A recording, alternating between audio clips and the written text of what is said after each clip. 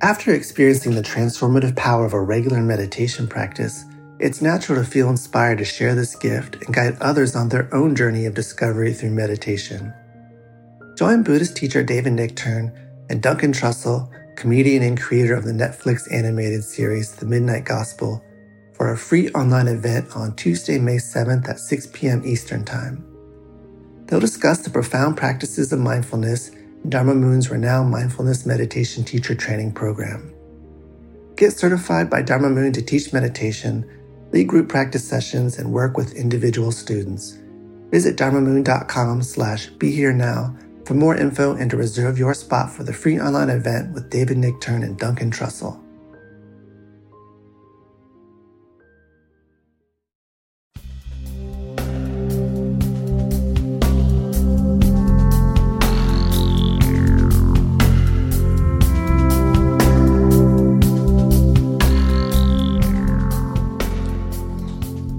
Hey everyone, it's Mind Rolling. Raghu is back. Here I am. And I got two new friends today. They're fairly new, and we just spent some time together out in California. Dakota Wint and Koi Fresco. Welcome to Mind Rolling. Hello. Hello, humans of Earth. Okay, just to give some idea, how I met you is, actually it's a weird thing. Well, you guys wrote, right? Or Dakota, one of you wrote. Yeah, I wrote to you. Yeah. Just kind of, I don't even know what my intention was. I just wanted to be surrounded by you guys. So it was, but what happened, what happened with us is that we said hi, we love to meet new people especially. And so at the next thing that we understood was that both of you have very robust, shall we say, YouTube channels, right? Yes. And so, and then Rachel, who works with me on a day-to-day and runs ramdas.org, came to me and said, you know something?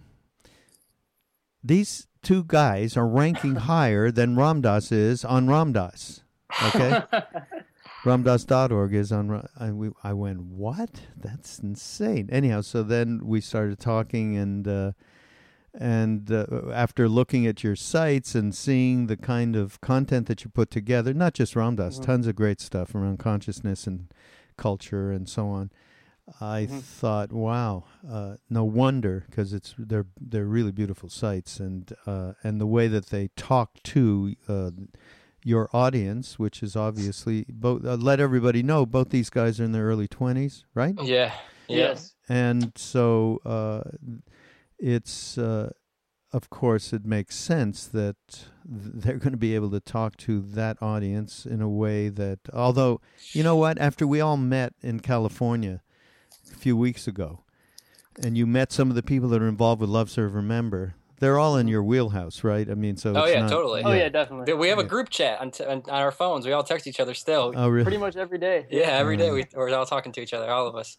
Okay, so how did this all happen? That's what I mean, the big picture for me is, like, I want to know how it all happened for you guys, because, I like comparing it to how it happened to me way back when. And I also think, and I think this is a good arc for the podcast, is that I really believe that many of the stressors and social occurrences, both political polarization between the wealthy and the middle class and so on, all of those kinds of things, the environment issues, the war issues, all of those things were very apparent, and they do connect with what's going on now, although no doubt we have the topper in terms of the political situation. That we had Nixon, so what it was for left-wing liberals and young people. It was a tough time.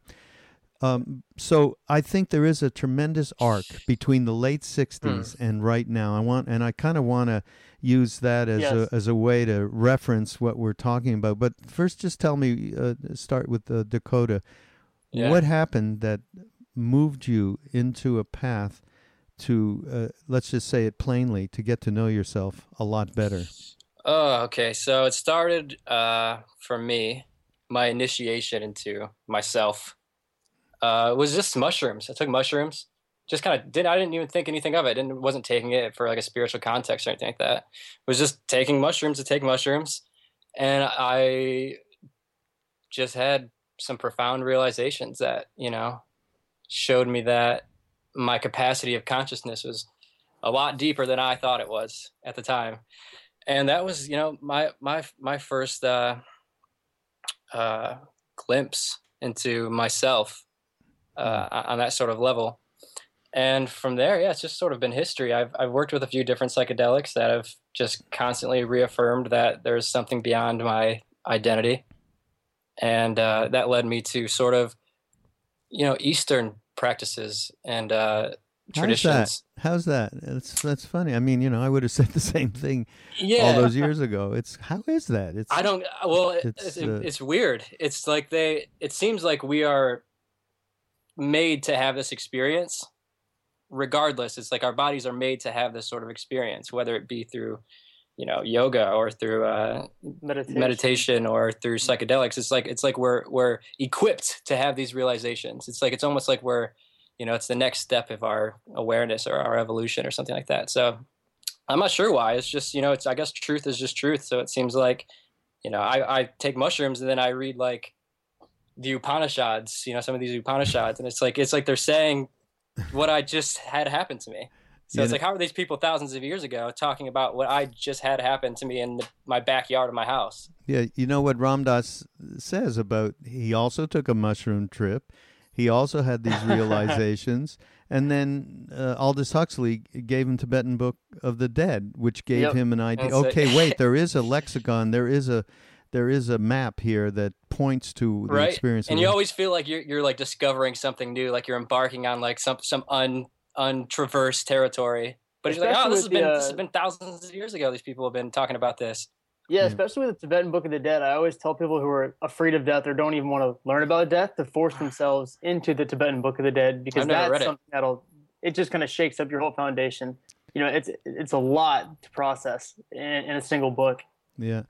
By the way, just as a sideways thing here, the Tibetan Book of Living and Dying is an extraordinary book. The Tibetan Book of the Dead on its own can be very difficult, and probably needs. We'll put up on the page some translations that lend itself a little bit more to Western, being a Westerner being able to get to grasp it. But the Tibetan Book of Living and Dying by Sogyal Rinpoche is totally intended in that direction to the West, particularly great for anybody. And we're all going to, parents die, friends, all, shit happens every day, and it's good to be prepared a little bit. So, Coy, what's your story? It spanned, it took a while, which is why I feel so blessed to have just awoken it all, but it more so kind of started as a kid. I was very into just drugs in general, just smoking, drinking. My ego was in full force. And I ended up going to jail, actually, after a DUI accident for about a year. Really? And while I was in there, coming out, I didn't realize at the time, but while I was in there, it's kind of like a monastic life. It's very similar to monastic life, because you have to keep completely shaved, one outfit, the same meals every single day, in a big room with white walls. So after a while, you have nowhere left to go externally. And so for me, luckily the dorm room I was in, we had access to books. And I had been into Buddhism a little bit because I'd fallen out of Christianity at a young age, about 12, 13. And I just had never really picked anything up since then. So fast forward, 6 years to when I'm 19 and I'm in jail. Before I'd gone in, I kind of dabbled in Buddhism a little bit, but I found a book called the Tao of Pooh. It's a very simple, picture book talking about basically the Tao and the way. And for me, it was kind of that spark of what I've been missing and why hadn't I picked up on these things before, And so while I was in there, I read a bunch of other books. I read the Quran. I read a couple of books on Buddhism. I got back out, and I spent pretty much the next year just kind of diving headfirst into spiritual prospects and different things to help me grow. And from that point, I just kind of continued forward with my life. And actually, though, I was kind of very into Buddhism for a couple of years after that. Up until last summer, actually, was the first time I read the Bhagavad Gita, and that's because I'd always had it, on my shelf. But when I met up with Dakota, and this is the first time we'd met, was at a music festival at a Warped Tour in the summer. He was with a bunch of monk friends, and they were some of the happiest people I've ever seen in my life. And they couldn't say enough about how if you have the Bhagavad Gita, you got to go home, you got to sit down and read it. And so I went home and I read it, and just like he said with psychedelics and the Upanishads, for me, I was so into science when I was out of spirituality that when I began reading the Bhagavad Gita, I couldn't help but on virtually every page find a reiteration of what we're rediscovering, whether it be in physics or in quantum mechanics, especially over the past 100 years. I mean, for me, it was so much that I had to put the book down very often and just step away and breathe. Yeah, it is one of those books where you're just like, gotta like grab onto something just because you feel like you're gonna like fall out of your body. Do you have that book nearby you, Coy? Do you have that book and that's around essentially, you? What's kind of led up to now, and during that time, just like Dakota, started a YouTube channel, started making videos on stuff that I found interesting, and here we are. Yeah. Do you happen to have the Bhagavad Gita handy? Yeah. I got a lot of them. Good. I can see like 4 near me right now. Right okay. here. All right. So just go somewhere where you dug whatever it was. Well, I gave away the copy. I should have done it, but somebody wanted to read it who was here, and I gave away my copy that was fully highlighted. Oh my God, you're crazy! So now I have a blank copy that I have to go back. Well, then, just do one of those things like the I Ching, right? That we used to do. You just. Oh yeah. Well, the I Ching is like throwing stocks and then coming up with Enneagram.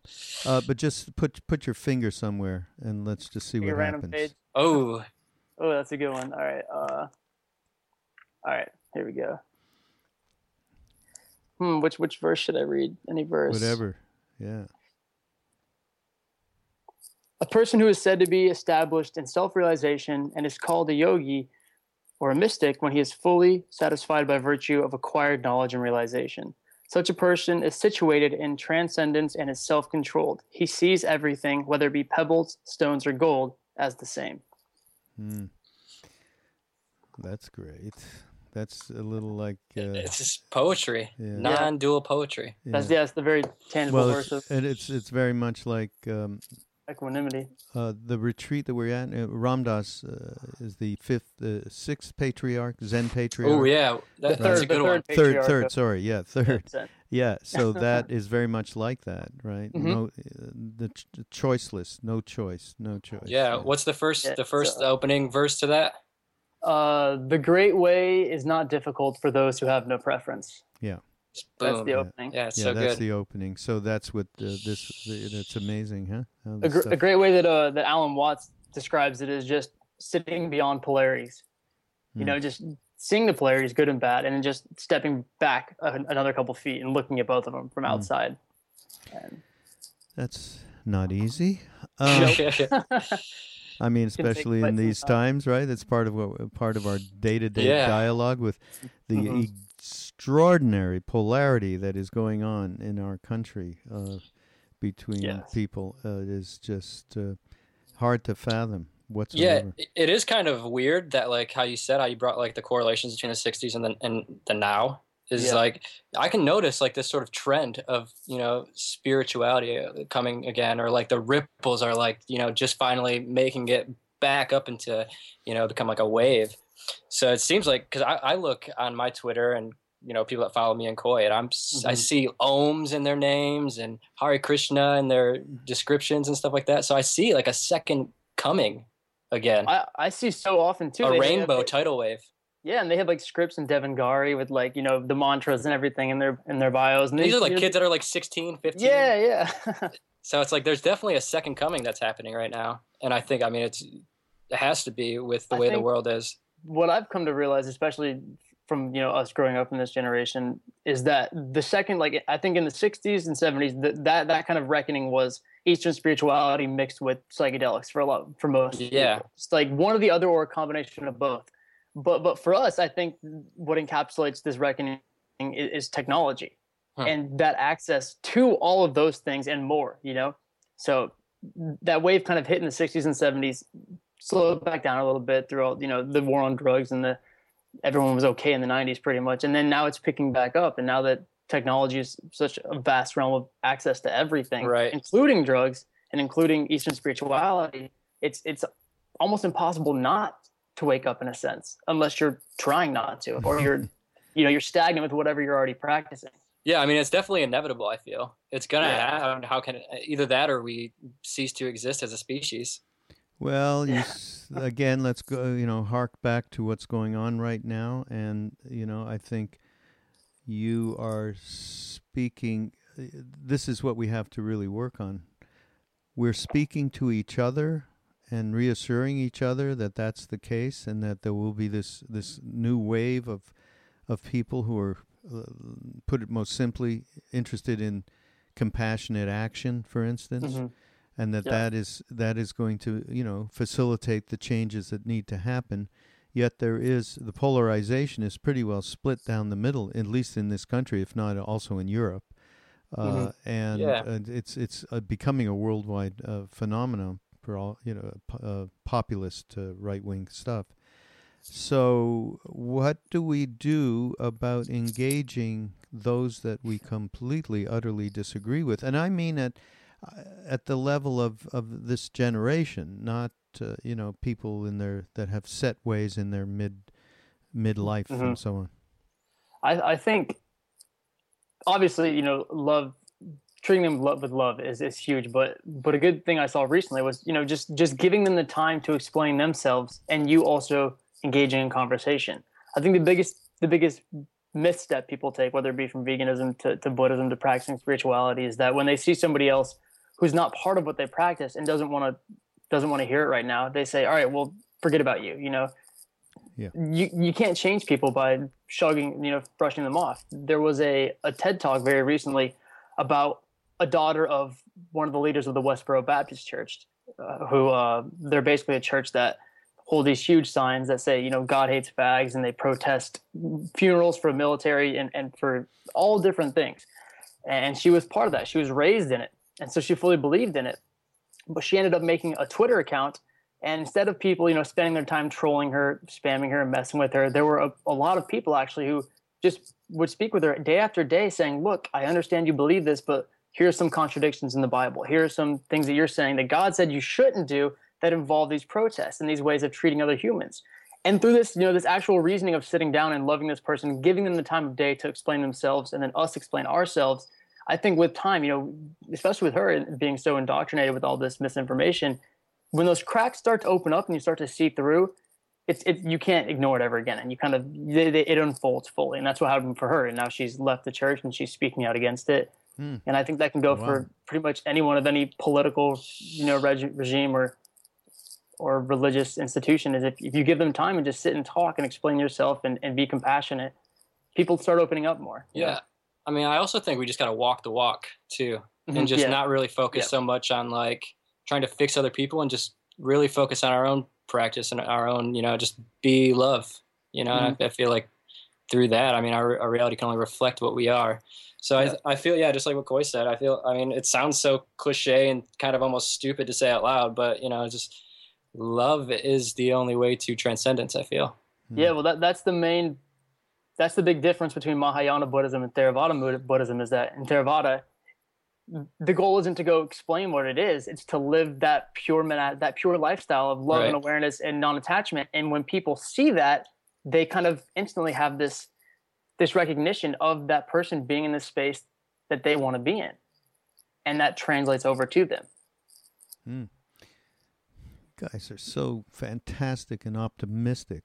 What do you think? What do you think the outcome? I'm telling you right now, I have a hard time when I think, when I see day to day what's going on and the things that are being enacted by the government. Yeah, this is kind of like when I asked Ram Dass that question. I was like, how do we do this when I look out and this is what I see? And that's what he said. He said, just that's all in your head. What I always kind of struggle with is that, at what level is it just our attachment to wanting things to be better, versus just being okay with how it is, whether it descends into chaos or whether it does get better? How much of that suffering is just us attached to the notion of, I want it to be a better world? Well, I kind of think this type of world.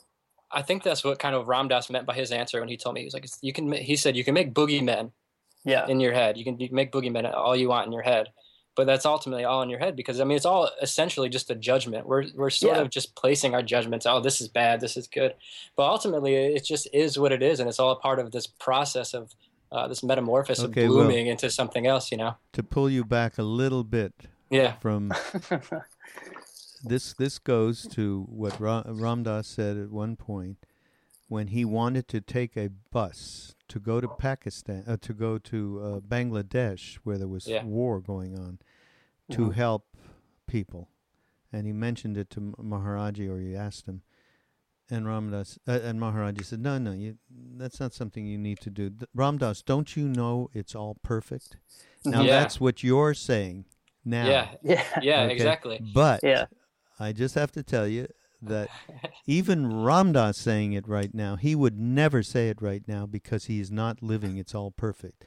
Living It's All Perfect is completely free being. That is not living within the vicissitudes of us and them, choices, all of everything you just read from the, it is something to aspire to, for sure. But I think the one of the main thing, actually, Ram Dass, I just talked to him. I was just on the phone with him earlier. And he said, we were talking about, it was a bit of a different situation, but had the same, really the same result is there. Living on a level, and we were talking about how completely, as it was about aging, because we're doing this Aging into Awakening course that I'll be talking about, and it'll be on ramdass.org. By the way, people check it out there, and it's a fantastic thing that I don't care how old you are, it'd be really helpful. So we were talking about how more steeped we are becoming in that essence that we called Maharaji as time goes on, and how we share that.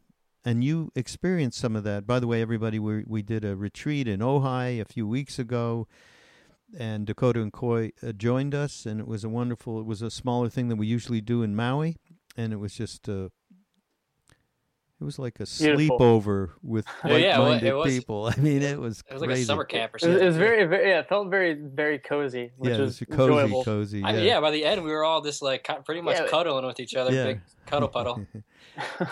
Amongst some real Dharma talks and meditation and yoga and chanting, everybody. Endless songs. Yeah. So anyhow, but the way in which we've become so connected to each other in that essence, through that essence, which again we called Neem Karoli Baba, we call, and I said, but also endemic to that, as humans, we have this incredible attachment. I mean, my attachment, for instance, just to Ram Dass, I mean, it's going to be a very, very tough thing. I won't be able to sit there once his denouement happens of transition and go, really we are not the body. We are that essence, that love, whatever you want to call that thing. And therefore, it happened to me when Neem Karoli Baba, when Maharaji left, Ram Dass actually called me in 1973 in September and said, and told me the story, and I was like stunned, okay? How could you, I got pissed. How could you do that to me? I just met you 3 years ago. It was just a stunning thing. But then I got into this up level. Once a guru doesn't have a body, he's everywhere. So much easier to communicate with him. And of course, on some level, I did then and more now, know that viscerally. But on another level, I was full of shit. Oh yeah, of course. You're always full of shit on some level, I feel. But so it's good. But what we talked about was actually being able to live on two planes of consciousness simultaneously. Yeah. Okay, so we understand, that love that you're talking about, so that you said, what judgments are we making? Well, there's some intense judgments we do need to make on this plane and support and resist against that kind of thing that is going to create enormous suffering along so many stratas of life and this planet that we do. At the same time, as Dakota said, we do, we are that which is inside us is that love that is connected to everybody. It's not an us and a them. We need to. So how do we get those things to coexist? That's the big $1 million question. How to essentially balance that optimistic nihilism with relativism of being here as a human. Optimistic nihilism. That's great. Oh boy. All right. So moving forward a little bit, I'd like to hear a little bit about how. So at some point you got very steeped in Eastern traditions. Mm-hmm. You bumped into Ramdas, obviously, right? Yeah. And he seemed perfect. Ramdas. Spirituality and acid, and mushrooms, especially mushrooms. Oh, yeah. You started, so that was all good.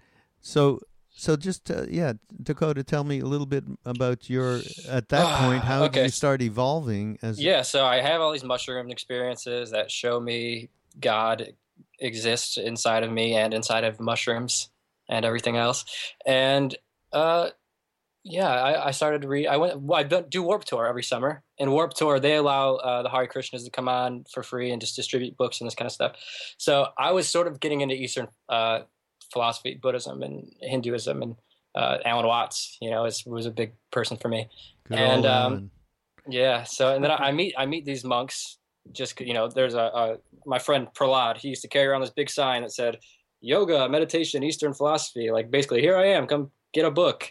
And he would just walk around the festival carrying the sign. And so I went up to him just because I was having these experiences. I was like, none of my friends understood. So I need to take refuge in this weirdo that's with this sign. And we ended up just, him and I, he was a monk. He lived in India for a while, traveled all over the place, just, lived in a van for the last 15 years or something ridiculous.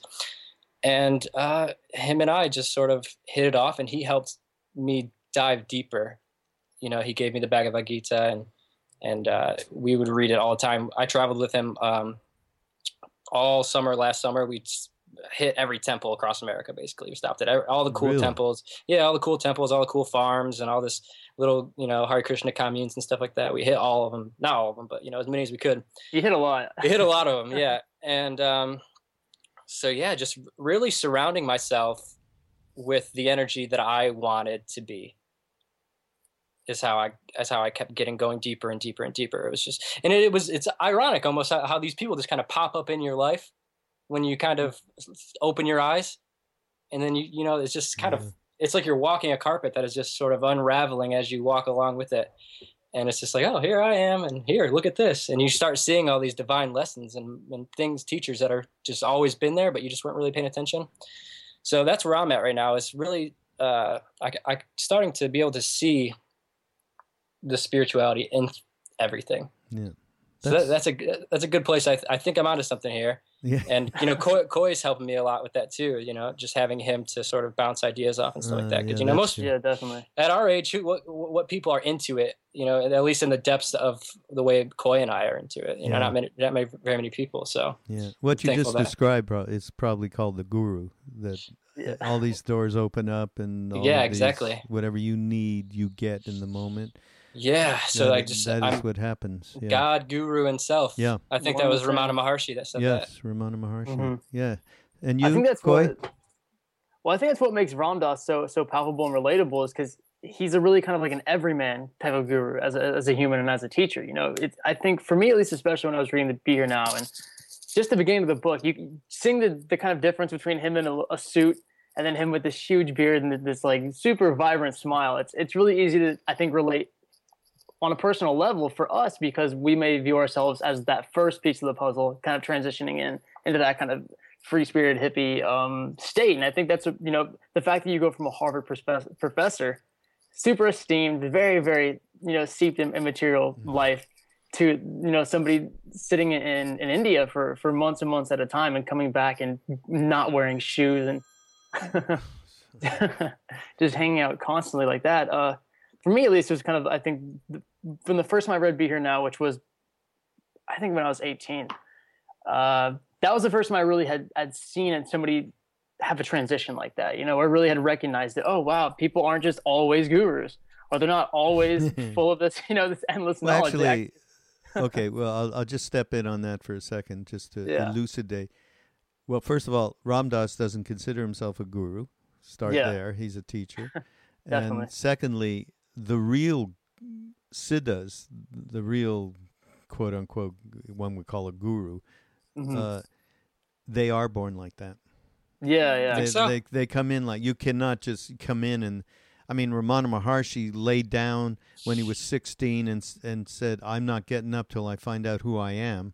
I'll die. Yeah. That kind. But you don't think that just happens because they have that sort of spark that initiates that sort of feeling? You think that's something that happens from birth rather than just some sort of life experience? Yeah.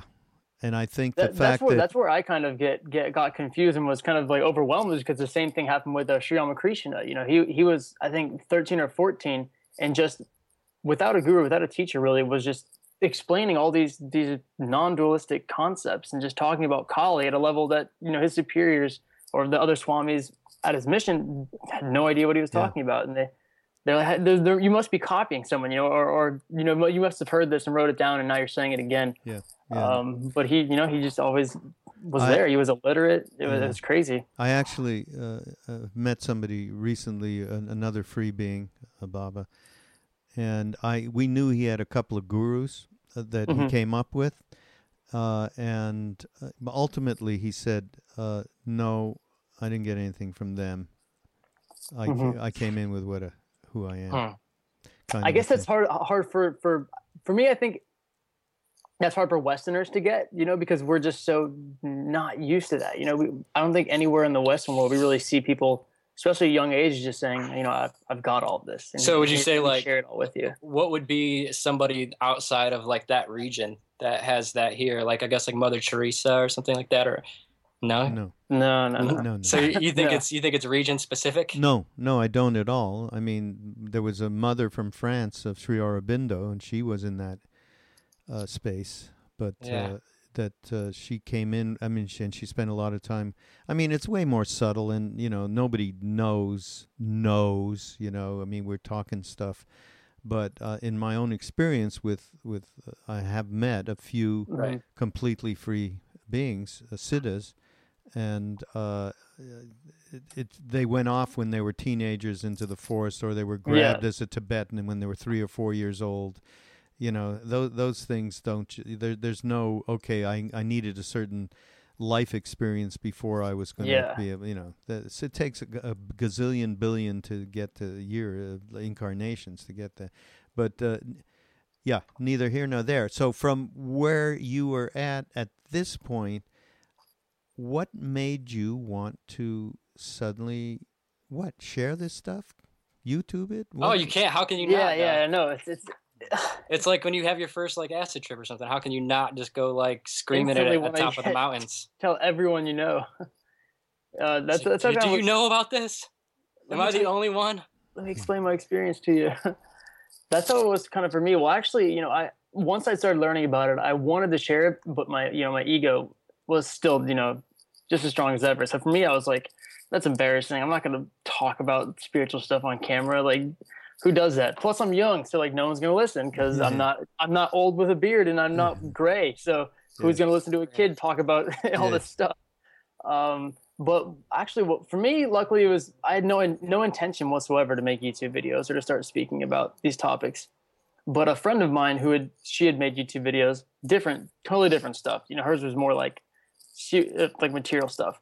But she was like, look, people find that stuff interesting. If you talk about it, they're gonna watch it. People will. Yeah, exactly. If you build it, they will come. And I was like, it took me about a month to muster up the courage to shut myself up enough egotistically to say, okay, I'm gonna make these videos. I'm gonna try to do something. And then I started doing it, and it's just kind of grown ever since. And I just, since that point, I've never let myself stop for more than I think I've never gone more than a week without posting a video. Really? So in 2.5 years. Wow. I try to post, 2 to 3 a week. So yeah, I'm not. That's not my case so much. But no, no. I actually started YouTube when I was starting YouTube. It was like silly. I was making silly videos, like eating junk food and like pouring soda all over my head and dancing to music, just like crazy YouTube videos. And I was still into all this stuff, like all this Eastern stuff, and I just never felt. I was like, oh man, people just don't want to hear that. No one wants to hear me talk about God or Yeah, right. Bad word, yeah. Yeah. Oh, yeah. So it took me so long. Koi was actually an inspiration for me as far as like just being like, whatever, I'm just gonna, because I was kind of doing spiritual stuff, but not really in like the kind of way that, being directly. I was sneaking it in there a little bit. Yeah. Your way of presenting information though is so interesting because, mine's more of a sit down, talk about it, have cool little visuals. Yours is like, whoa, I'm out in the forest, Hinduism. And you're like yelling at the camera, which is to some people the shorter attention span, or maybe they don't want to sit down and watch somebody just ramble. That, your stuff, I loved your stuff when I found it. Yeah, well, it's just so like, it just keeps you like paying attention. Yeah, exactly. It keeps you paying attention. Yeah, I don't know. But I don't know what as far as what for got me though, into it. I think it's important for me. I think even just making videos is part of my meditation. It's part of my practice. Oh yeah, totally. It's super, super.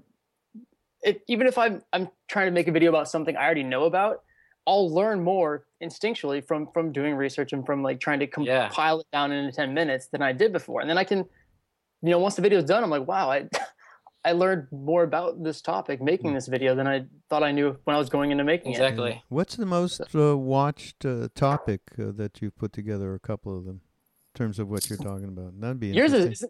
Yours is pretty cool. I think, isn't yours about a suicide note you found? Oh yeah, I worked at a morgue for a few months, and I just told my experience that got a lot of views. But as far as like spiritual topics, I find my most viewed videos are all the ones about. Morgue is pretty spiritual. Yeah, it is.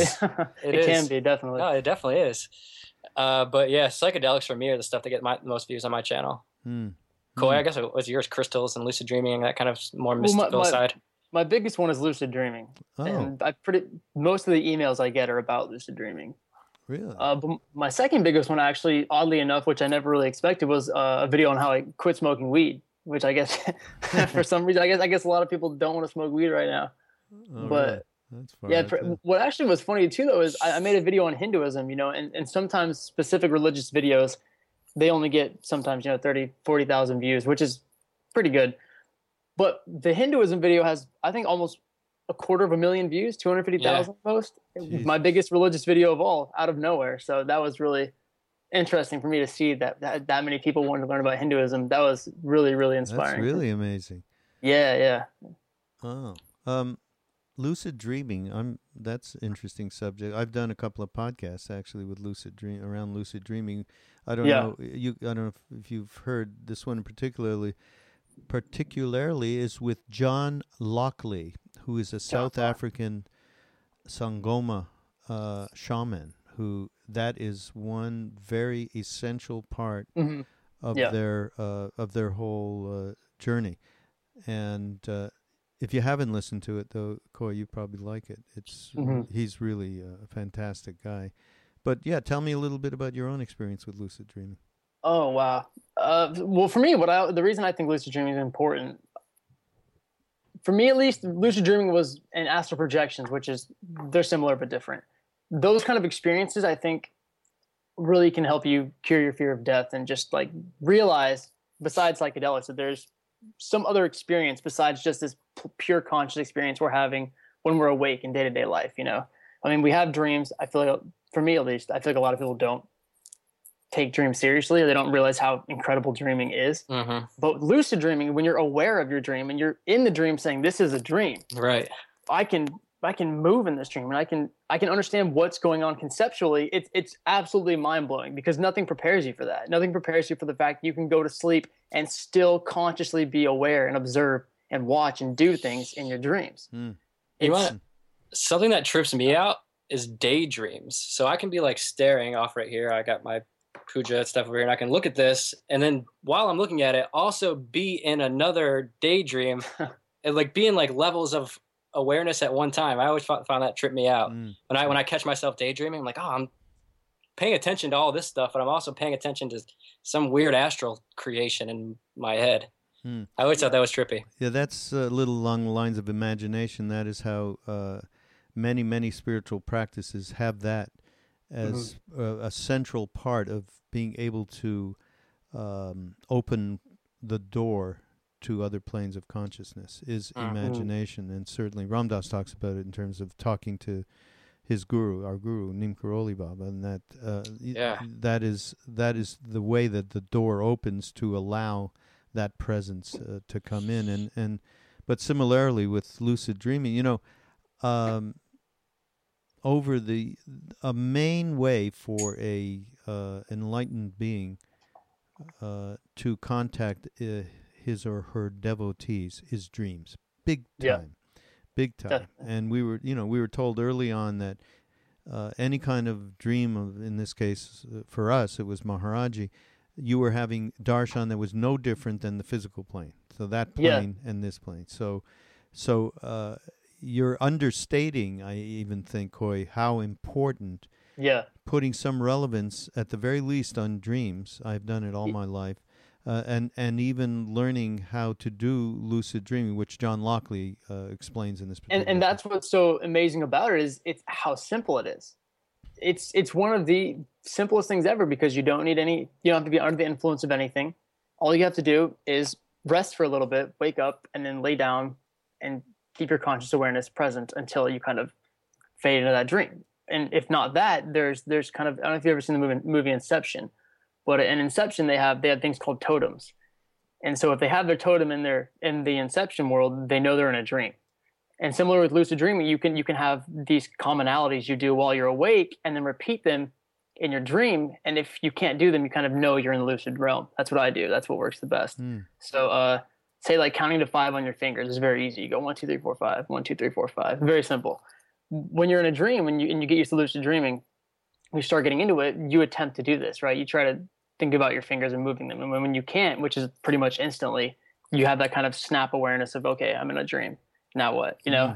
But yeah, I forget where I read, but even in Hinduism, it says, look, dreaming, I think it's in Advaita Vedanta, they speak about dreaming in, through Swami Vivekananda wrote about it, saying, you know, dreams are the exact same reality as waking life. Because it's an experience. It's a real experience. You close your eyes, you have a full experience, and then you return to this experience, you know? So what is the difference between going from this waking experience to the dream experience, and the difference between the dream experience coming into the conscious awareness experience? They're both just, they're two sides of the same coin. So you have to take seriously that they are, you know, in fact. Ramana Maharshi says the same thing. He says, this is, you're dreaming right now. You're just not lucid about it. Exactly. You know, I have a dream journal. I have a little notebook I keep with me, and every single time I dream, the first thing I do is I get up and I write in my dreams. And that's also a tool you can use for lucid dreaming, because the more you remember your dreams when you wake up, the more you get used to, you know, backtracking, and you start thinking about even writing them down while you're in the dreams. And then you, again, snap into a lucid dream. Once I went to India with a group of people, a spiritual teacher that we knew in America way back when, that I don't think I've ever talked to you about, you guys. It's just another story, a fun story. And I went, you know, Krishnadas and I and Ramesh, you know, who you met in Ojai. And it actually was a rough experience. We were taking her to all of Maharaji's places, and she was kind of like a bit of a shit disturber, you might say. Okay? I don't want to say... A shit disturber? A shit disturber. In other words, you know, like we had all these wonderful family people, and she was like this woman from Brooklyn, and she had a foul mouth, and she would be doing things that were not, shall we say, polite and genteel according to the, you know, to our family in India. So anyhow, it was I'm almost out of school on this because it was really way out there, and people are still very angry about it, and she's not alive anymore. But what happened to me, and this is more around dream, I had, in 3 nights in succession, I believe, Maharaji came to me, and I had his darshan, and he told me what was going to happen each day, and it happened. I don't know why. Maybe I really needed preparation. They were like extreme kind of situations, crazy situations, right, between this teacher and us. And so talk about the levels of consciousness, the dream and this intermingling in that way was an extraordinary experience, to say the least. Yeah, that is interesting. Very much like when Maharaji would say, in this plane, he'd say, and he'd tell me what was going to happen to me 2 days later, meeting a Tibetan Lama. I mean, this I won't go into the whole story, but the way that these planes mix is quite phenomenal. And so part of the road, I believe, is being able to find a way to be comfortable with living on different planes at once, and that way not being so locked into any kind of this is the only way or choices and so on. Very, very difficult. And in fact, I said to Ram Dass, I think we ought to do a podcast around this and talk about how do we simultaneously live on different planes of consciousness. I think that's why those experiences are so important, because once you really start paying attention to these different planes of experience, like I said, your fears with life, death, this being the only experience, they start to really, really diminish a lot. Because you start, when you're present to different realities and different planes of being, well, what else could there be? If there's one, if there's two, if there's three now, well, why would I, suspect that these are the only 1, 2, or 3? And it gets much more common to see that there's, potentials beyond just that nihilistic kind of, this is it. Yeah, right. Yeah, but at the same time, we're dealing with this plane of consciousness all the time. We're dealing with this dream plane of consciousness all the time. And potentially, once we're on the path, can access a consciousness that like of Maharaji, that is not necessarily on this just plane the or the consciousness. Sits behind that you all can actually can actually relate with. And something that weird happened to me about a month ago. I read so much like Ramana Maharshi before bed. That's just like my nightly ritual. I'll like just read on my phone, whatever, Be As You Are, a book that people ask him questions and he answers, and I fell asleep and he came to me in my dream, and I was able to ask him questions in my dream. And whatever answer I would ask, he would explain it to me, and however he would explain it, So it's so weird, like you said, this correlation of like the intermingling. Like, how am I accessing some external message or information that I'm not? Maybe it's me digging it into myself, but it's not like something I don't feel like I have it inside of me. But then I have like this dream or it's psychedelics or something, and they feed me this information like they're telling it to me, like I'm downloading it. Yeah, well, that's why we are. Our belief in the external, our belief in duality, our belief in our mind bodies is so strong that we could not possibly dream that everything is with God Guru Self is real. I mean, and you can say it, but it takes to actually actuate it within oneself is of course a big purpose. Even after you have it, you can still talk about it, but you still don't. I've had the experience a few times. McKenna has a quote that goes, we're so dissociated from the totality of being and understanding where our soul and our mind is, that when we meet our guru, when we meet the soul, we think it's an alien, or we think it's something external or something separate from us, when it's not. Because we're just so raised in this culture of detachment and being separate from everything else, that when we do have these experiences, we can't accept that it's always been here with us, and it can continue to be here. But again, it's easy to get in your head about that, and that's one of the biggest issues. Is just up-leveling yourself to death on all this stuff. I mean, in the truth, when you're with a being like that, that's all true, and we would like beat the shit out of each other to get closer to that thing and hold on to it for dear life, right? I mean, because that thing was so good, man. And at the same time, there would be other moments when there wasn't that thing in the blanket. It didn't exist. We were just in it. We were in that essence and in that place completely. So at least it gave us a bit of a rudder. I think that's the biggest issue with Western world and spirituality, is that we no matter how much we learn, our brain still wants to rationalize it. It just can't get away from rationalization. Even you guys saying this, like, I'm just like, but what's the point? Why is this existing? Like, why is it happening this way? The ego loves nitpicking, and it loves defeating itself, pretty much. Yeah. It says, "Well, you feel good right now. You get this, but what about this? Maybe I can." Get you away from that warm, fuzzy place. Well, I'll tell you one thing that does happen as years go on. You stop giving a shit about that voice. Exactly. You just don't pay attention to it as much. Just let it. Yeah, no, it's there. Oh, that's interesting. Yeah, cool. All right, I'm going to turn the tables. Is there anything you could possibly be interested in related to this whole arc thing from the 60s to present times and the evolvement of consciousness and all that? And we were somewhat narcissistic at those days. You guys are, this generation, in my mind, is way more interested in helping the next guy out than we were back then. And yeah, so do you have any questions for someone like me? Oh, okay, let's see.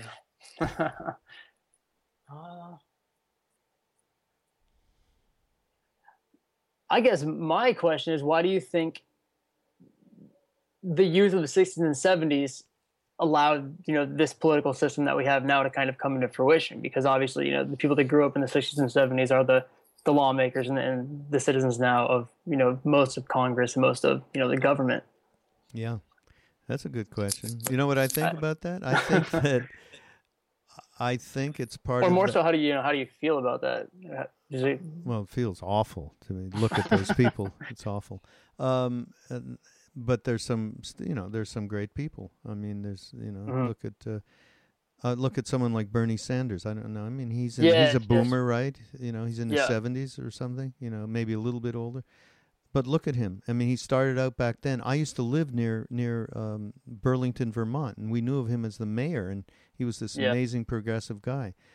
And I think that there wasn't enough of that. There was a lot more of me. Even if it was spiritual me. Right. That's what I think the big difference is. And all the hippies, the true hippies that stuck it out, they're dropped out still. They're still in doing whatever, Right. Yeah, so they didn't go into politics, basically. Yeah. Or kind of social action. I mean, there's a lot more of that these days.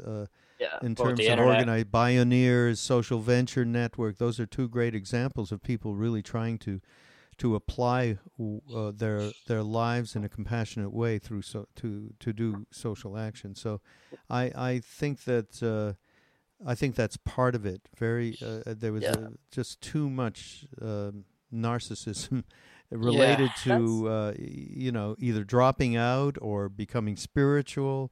And less of it was more around protest and being angry, but there wasn't a lot of Bernie Sanders. I don't think as many as we would hope for to be in Congress right now.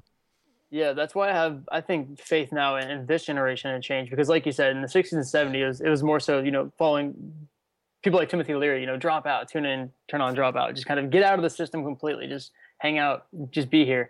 But now it's kind of, especially with social media and technology, it's like, no, tune in, turn on, but stay in it and get into those positions where you can actually create change versus dropping out, which I think is the pivotal place to, we'll see what happens over the next 20, 30 years if there actually is change because of that, because people, understood that this is a system. It is, faulty. But instead of leaving it and then saying screw it, let's stick it out and see if we can get in there and fix it from the inside out. See, I'm the opposite. I'm just like, let's just burn it. Let's burn it to the ground. Let's get rid of this.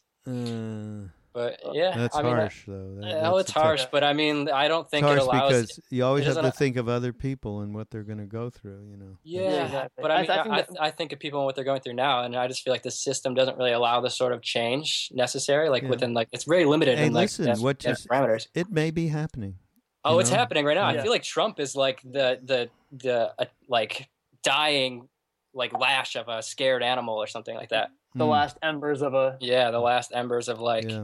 just desperately trying to grab a hold of a log or something as we drown. Yeah, that's Trump.